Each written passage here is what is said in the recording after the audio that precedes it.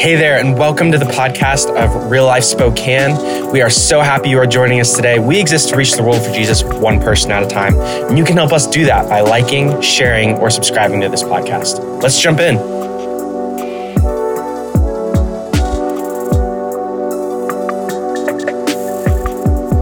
Would you open your Bible to the book of Matthew? Matthew chapter 14 is where we're going to be spending the bulk of our time today.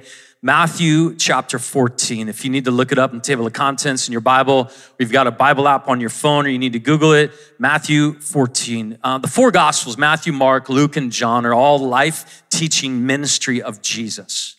And we're looking at Jesus through this series. That's why it's called Jesus Way, because God had a decision to make a couple thousand years ago. The world was spinning, spiraling in sinfulness and out of control, desperate need of salvation. And God made a very intentional decision. Instead of sitting back at a distance from the mayhem called mankind, God made a decision to send his very own son into the mess that we call real life. He sent his son with a very intentional purpose to become a picture of the way life could be, should be, needs to be, the way relationships are to be. Jesus walked this earth. I love how John 1:14, we'll get to Matthew 14 in just a second. John 1 says, and the word, Jesus, became flesh. God actually put on flesh and dwelt among us. We have seen his glory. The word seen here is so important. You and I see a lot of stuff in this life, and we have a living picture in Jesus Christ. Matthew, Mark, Luke, and John, they record the living picture of who Jesus Christ is, the glory of God walking here on earth, glory as the only Son from the Father. Listen, full of grace and truth. When God sent his son to earth, yes, he sent him to save us from our sin, but he also sent him to show us, to give us a picture of what life was to look like, what relationships were to look like. Every one of us has a relational way about us, how we do relationships. Maybe you grew up in a family that had a very certain way about relationship. Maybe one that was very influential and charismatic, or one that was very quiet and kind of reclusive or whatever. And we have models that we've picked up through life of how to do relationship. And most of us, as the pressure has been on the last couple of years through all of this craziness of our life and our world, as the pressure has come on us, many of us have reverted to kind of the base version of ourselves when it comes to relationship. And for a lot of us, it's not very pretty. We're doing relationship the way we kind of picked up from life and everybody around us, our families. And I believe this conversation is going to help us to not just settle into relationships the way everybody else does relationship, but to learn relationship Jesus' way. And to look at him not just as a savior, but also as a picture of the kind of people we are to be. I really believe like God had a decision to make a couple thousand years ago, we have a decision to make. That we can just kind of sit in grief and mourn the way life used to be and the way our country used to be and the way politics used to be and the way things were, or we can make a decision to engage and say, you know what, I'm not gonna wait for the world to be different. I'm gonna become a different person in the midst of this mess. And I really believe that God wants to call us out of the way that the world is doing relationship right now and invite us into his way. We're going to talk about compassion today. We need to talk about compassion, don't we? I remember when I first got called to ministry, I was 18 years old. I was fired up. Well, I'm still fired up, but I was really fired up then. And I remember having this like grand kind of picture in my mind of like being used by God, and it was going to be awesome. It was going to be so good, like world-changing good, right? Like this was going to be so amazing to be used by God. I'm 18, I'm so idealistic. I just started in Bible school, and my youth pastor gave me the green light. I'll never forget it. It was a Tuesday night. We had youth ministry on Tuesday nights, and he gave me the green light. I'd gone through some training and equipping, and tonight was the night that I was finally going to get to pray with students at our youth ministry. And I'm like, yes, miracles are going to happen tonight. Like, this is gonna be so good. And it was a powerful night. And I remember him telling me, okay, at the end of my sermon, I'm gonna invite people forward to come pray. And I want you to be one of those people up here that pray with people. And when you pray with them, put your hand on the shoulder and just have gum in your mouth and make sure you're ready to go. I was ready. And I remember this first young middle school boy, he walked up to me and just sobbing. I'm like, oh, yes. This is... He's gonna come to know Jesus. His legs are gonna grow back, something, right? It's gonna be absolutely amazing what happens in this moment. And I put my hand on his shoulder, had gum in my mouth. I'm like, what is it? What can I pray for tonight? Through his sobs, literally, barely can understand. My cat ran away. And I remember being like, God, come on, his cat? I don't even, what do I pray? Can you control cats, God? Is this even a thing? And I remember in this moment just being so humbled. This cat matters so much to this little guy. This is not my moment. This is God's moment in his life. This was such a moment for me to go, I didn't call you to do what you think is going to be awesome and glorious and all this. I called you to love people, to serve people, to pastor people. And compassion for me is not like a natural gift set that Richie was born with.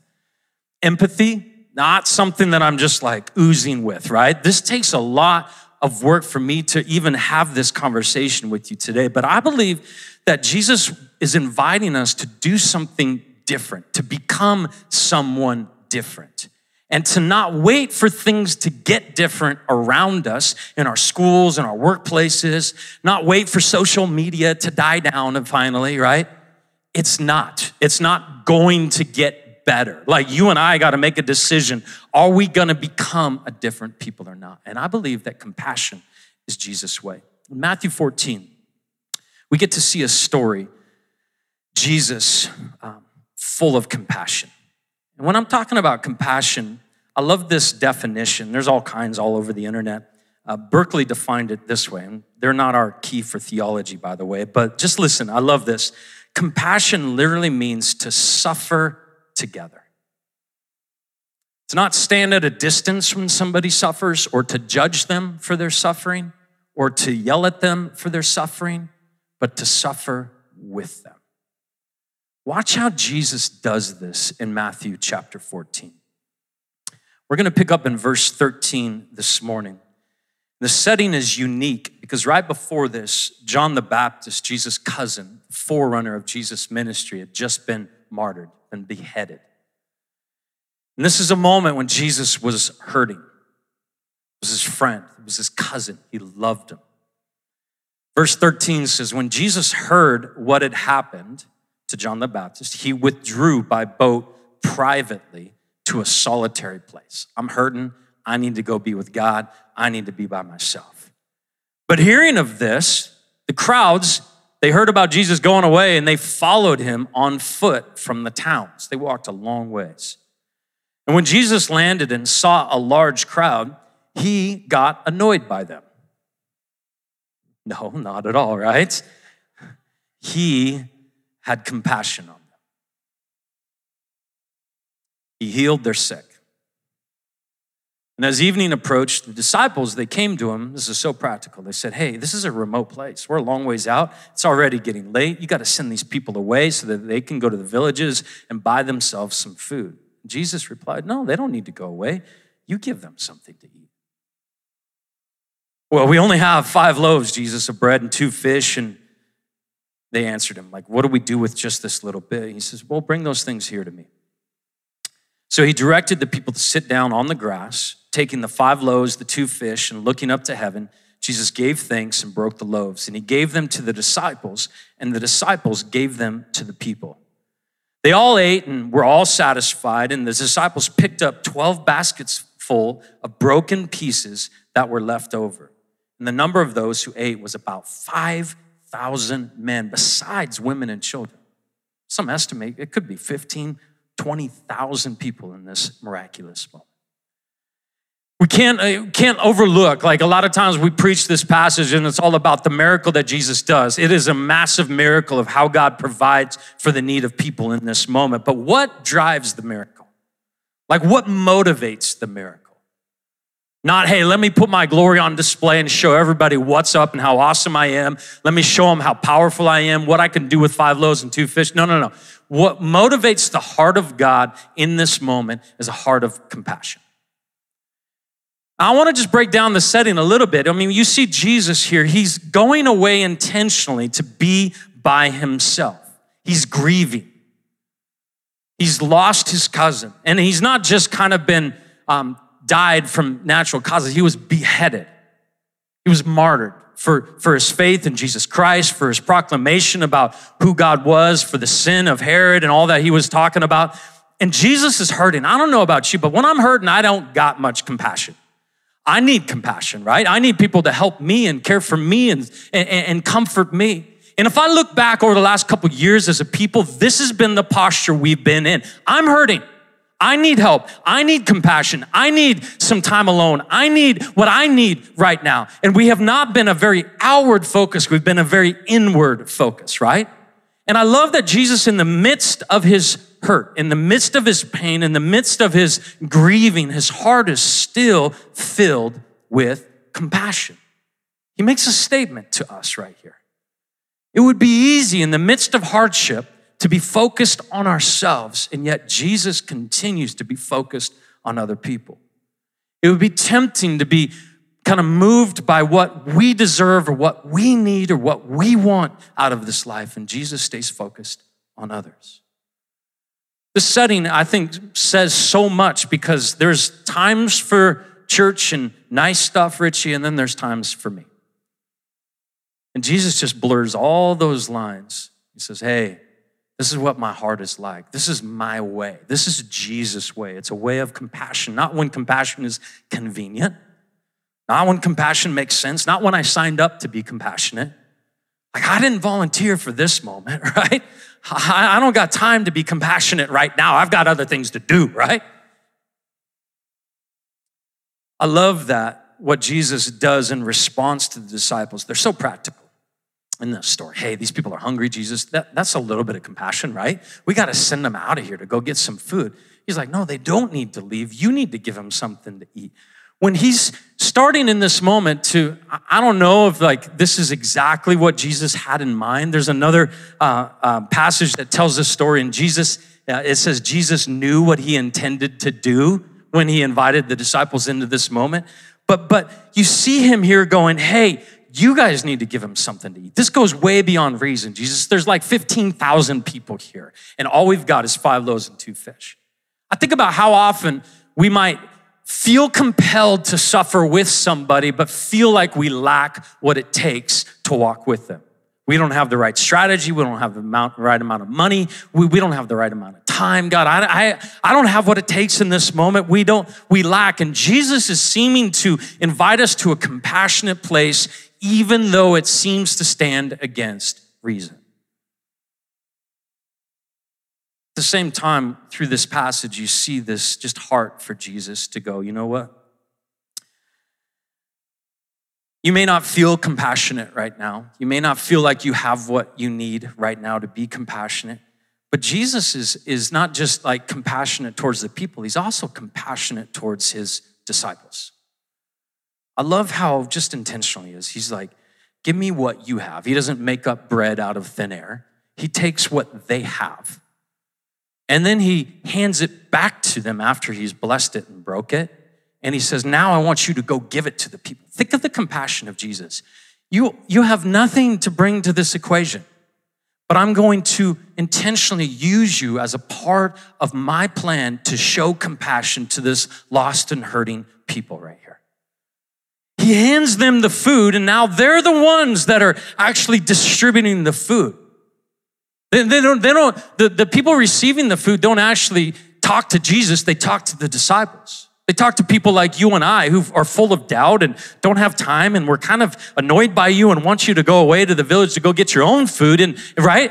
And Jesus gives us the food in this story, and we're the ones distributing it. We're the ones that are being used by him to bring his compassion to these people. And then just to show like one more bit of amazing compassion, Jesus has some leftovers.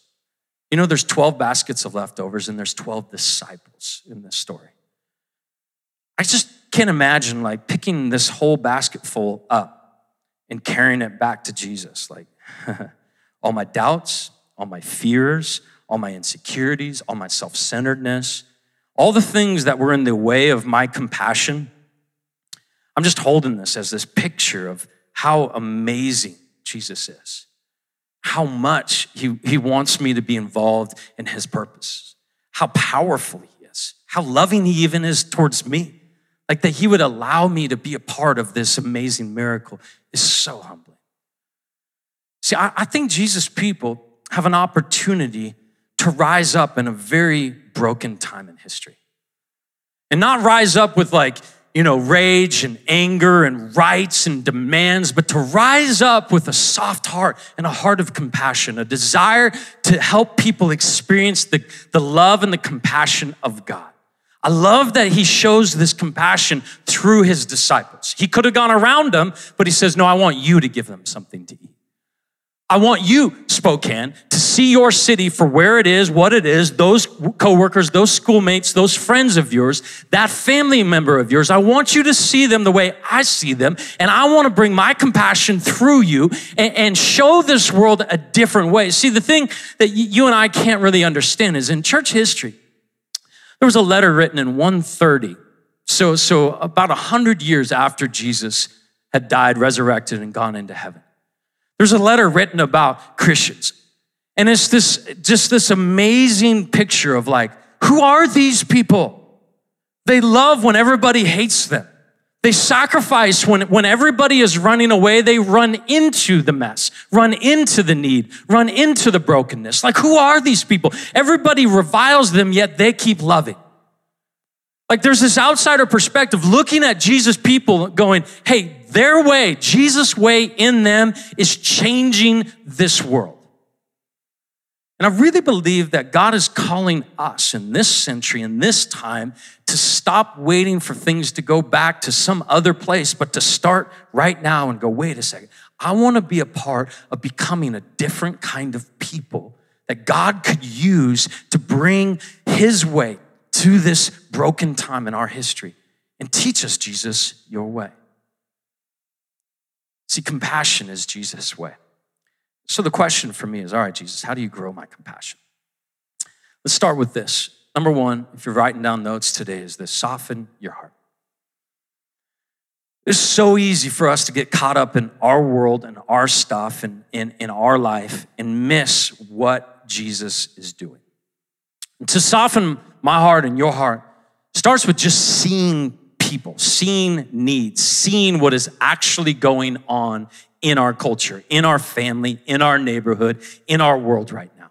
And I think we can feel it and we can hear about it and we can kind of talk about all these things, but to see the people behind it, to see the brokenness, to see what's happening in their lives, the stuff that's stressing them out, the anxiety that's building, the stuff that's moving in people's lives behind the scenes that they don't want to talk about, see them.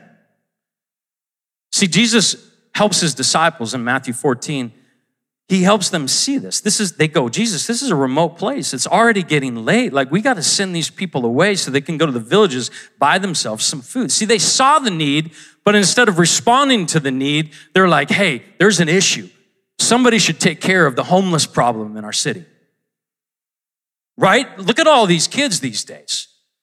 They're so messed up. Somebody should do something. We should do something about the way this education system is. Somebody should do something about these problems. Send them away. Send them back to the villages, Jesus. And it's so easy to see the need, but then to harden our heart again and not to respond to the need, but to put the need on somebody else. Or maybe when you see the need, to kind of criticize the people who have the need, right? And you start to kind of figure out how they got where they are. Well, I want to do something about the root problem. And so I'm going to kind of work it back and see. And we end up being super judgmental and critical and not actually helping anybody at all. So soften your heart is this process of seeing the needs for what they really are, seeing the people in the needs, seeing the stories in the needs. I remember when we were praying about launching One Heart into not just an annual event like we do this back to school event, but actually putting the center in down there in East Central. And we had seen this building, we had driven around it, and we were meeting the realtor there to look at it, to see if we were gonna buy it. And we were praying, Lord, is this the neighborhood? Is this the building? Is this the time? Is this the place? Is this what you want us to do? Is this the time for us to respond to the broken kids that we see in our city? And I don't think God could have planned it any better. I honestly don't. Because we were waiting outside the building. Realtor wasn't there yet. And these 3 little girls run up to my wife and my daughters. And I can't remember how old my girls were at the time, but my girls were older than these girls. And they had they were dirty and they were rough and they were in a tough spot. But they were super friendly and warm and excited to see us. And so we're talking and chatting, and these girls offered to babysit my daughters. I'm serious, they were hustling. They were like, we need money. And so they're like, hey, can we babysit your daughters? You guys look like you have some money. We'll help you out. You just pay us a little bit. And I remember like, whoa, like this is different. And then my wife, she kind of plays it off. Oh, no, and then she starts asking their names, what school they go to. And I remember this. Hey, when's your guys' birthday? We don't know. I mean, these are like 7, 8, 9-year-old little girls. You don't know when your birthday is? I remember like just this feeling, this overwhelming sense of like, yes, this is the neighborhood I want you to be in. These are the kinds of kids that I want you to love. This is the time. This is the place. I need somebody to help these little girls experience my love and my compassion. And it was like God just sent these messengers. They had no idea that they were messengers, but they were just saying, yes, buy this building. Yes, start One Heart here, right on this corner. Yes, start loving kids like us in this city. And the need was just presented in front of us in such a powerful way that it was hard to miss, right? It's not always that easy, not always that obvious. But I think the heart of softening my heart, not getting critical of the needs, but being willing to say, God, this is the people that you've placed in my life. God, would you help bring your compassion through little old me into their life? Soften your heart. Number 1. Number 2 is this: start small. Like my first youth ministry moment, I did not want to start with praying for lost cats. I wanted to start with miraculous healings and life change and salvation and big moments. I think a lot of times we miss the opportunities that God has for us because we're dreaming about such big things. And there's people in our lives that need us to be willing to see them the way Jesus sees them. And usually they're people that are pretty close to us. It would be nice to start a nonprofit every time we saw a need, right? But usually it's just like when your 3-year-old woke up again this morning. Or when your spouse keeps making that loud chewing noise at dinner, right? And they still have stuff in their teeth. Like, these little moments are not the moments that we would kind of ask for, but Jesus is inviting us into these little moments to see people the way he sees people. And I think often we have these big grandiose visions of how to change the entire societal landscape, and we miss the little tiny moments of the people that are in our lives. See, we exist to reach the world. That's a big deal, but how do we do it? One person at a time. It's easy to be big. It's really difficult to be small. It's easy to dream big, think big, look big, plan big, do all these big things and miss the individual that God's got in our lives. See, compassion is not a big thing, it's a small thing. It's one person with one need, one problem, one issue that they need somebody to suffer with them. And so this culture will change. People will lead change in this time. But it's not going to be this grandiose plan that we put together and strategize about and whiteboard and ask God to bless. It's going to be one little moment at a time. And I believe if you and I are willing to start small with a soft heart, God can do something supernatural. This story is so powerful. They don't need to go away. You give them something to eat. But they don't need to disappear and get out of your life. They're not annoying. They're not problems. They're people. You give them something to eat, right? Well, Jesus, all we've got is 5 loaves and 2 fish. That's okay. Come here. Bring it to me. Jesus doesn't get mad at you for not having enough. He's not like looking down at you like, how could you not love the way I want you to love, right? He is so gracious. Bring him. Give me the 5 loaves. Give me the 2 fish. And then what does he do? He blesses them. He thanks his Father. He blesses that little tiny bit that you have, and he makes it something supernatural. He makes it something way beyond what you could have ever made it. You think it's just a smile. Oh, it's just this little kind word. Oh, it's just giving somebody your spot in line. It's just deciding not to reply on that social post, right? It's just these little tiny moments when Jesus takes that little tiny moment of what seems like nothing and he multiplies it. He makes it something supernatural. Enough of these little tiny moments, starting small like this, makes a miracle in the midst of who we are and where we're at as a people. And I really believe that God has a vision for us as a church to be willing to learn Jesus' way of relationship. We talk a lot about relationship. We make disciples in relationship. And a lot of times we throw all of our baggage and all of our kind of previous notions on this word relationship. And it's tempting to just throw it out because it's too hard to redefine. My hope and my heart in this series is not to throw out the word relationship because it is such a train wreck right now, but to go back to Jesus and to realign our hearts with his heart. He came in, he walked on this earth to show us his way. John says that we have seen the glory. We have seen Jesus full of grace and truth. We have seen what it looks like to walk this earth prompted by the living God, full of compassion, full of grace, full of the power and the truth of who God is. We have seen what this looks like. Let's be those kind of people that see Jesus' way, walk Jesus' way, trust Jesus to bring his power through us, to take our little tiny bit and make it something supernatural. Compassion is Jesus' way. And I believe that God wants to give you a picture. He wants to give you people. He wants to give you moments to bring you to this place of Jesus. Well, all I've got is yes.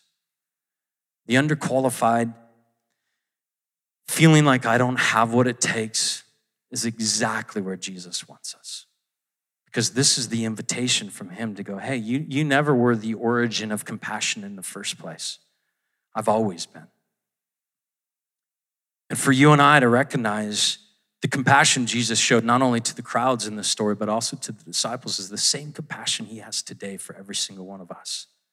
Anyone in this room that would just see the love and the grace of Jesus Christ extended towards you, just receiving that today and going, wait a second, I am not the source of compassion for this life. Jesus, you are.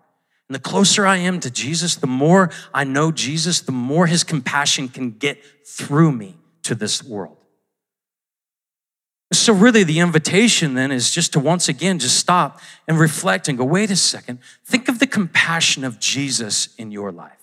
Think of where you were when he saw you. Think of the pain that you caused in those people's lives. Think of the forgiveness that he's extended to you. Think of the moments where he's chosen once again to say, hey, I still want you to be a part of my thing. I know you messed it up. I know you burned all those bridges, but I still want you to experience my life, my freedom, my joy. See, this is where compassion comes from. It's not from you trying to be more compassionate, but from Jesus working through you, loving through you, serving through you.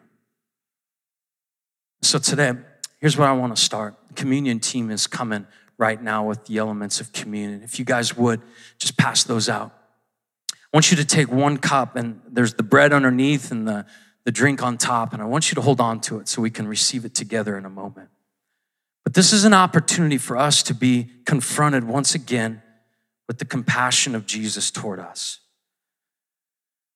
See, the Bible says that while we were still sinners, Christ died for us. See, Jesus came and he walked this earth sinless and perfect.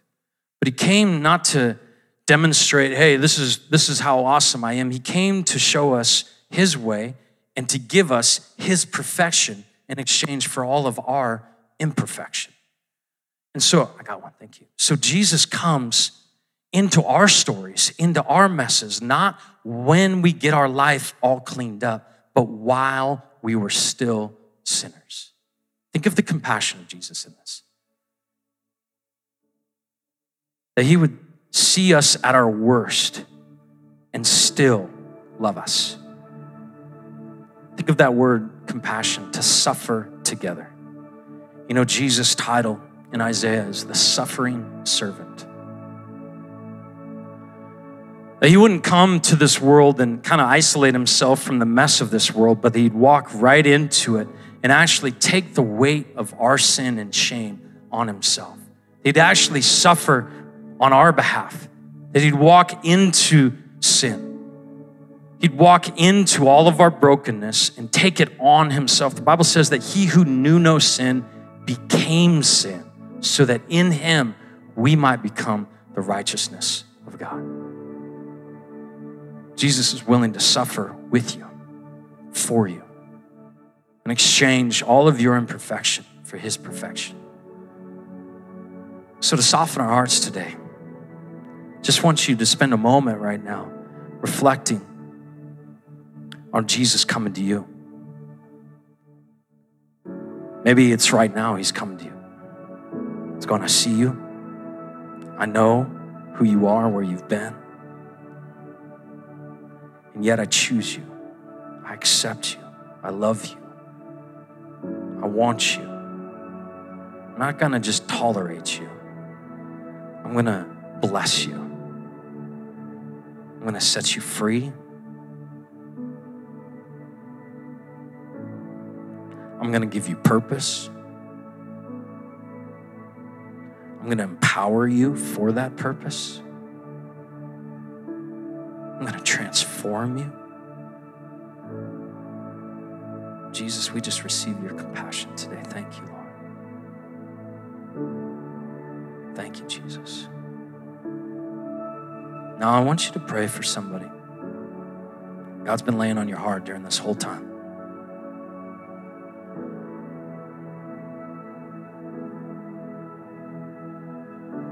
God, help me to see them the way you see them. Help me to have your heart towards them.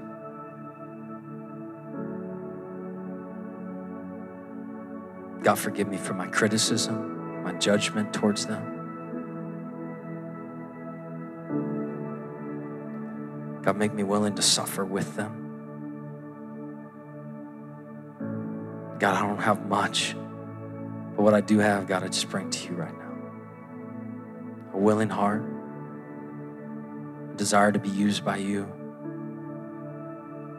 I don't feel like I have enough. I don't know what to say, how to go about it, but Jesus, I'm willing.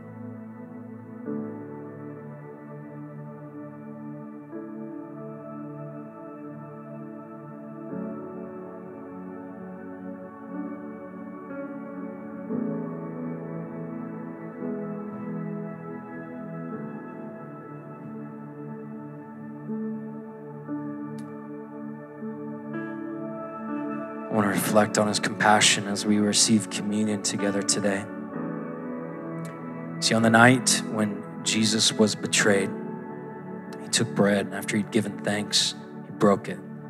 He said, "This is my body, which is given for you. Every time you eat this, remember me." Let's eat and remember the compassion of Jesus.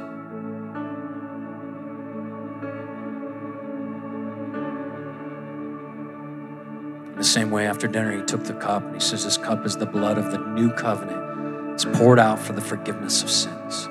Every time you drink this, remember me." Let's drink and remember Jesus.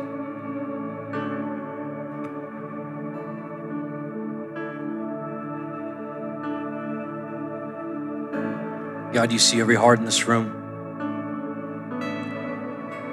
You know every story, every pain, every fear, everything we lack, God, yet you still call us. You invite us, Jesus, to be a part of your miracle, your love, your grace, moving through each of us, God, to this city, to our families, to our schools, to our neighbors, God. You've got people in mind for each of us, Lord. Today, we don't have everything figured out, but we just say yes, Jesus. We are yours. We are your servants, God. We will go where you send us. We will love who you give us to love. We will walk the way you walked. God, we will walk with compassion, Jesus. We are yours. We just receive your love and your compassion, God. Would we be a people that you could get your compassion through to this city, God? Thanks again for tuning in to the Real Life Spokane podcast. We want to encourage you and help point you closer to Jesus. So be sure to visit our website or to reach out on that phone number. We love you, Real Life. See you next time.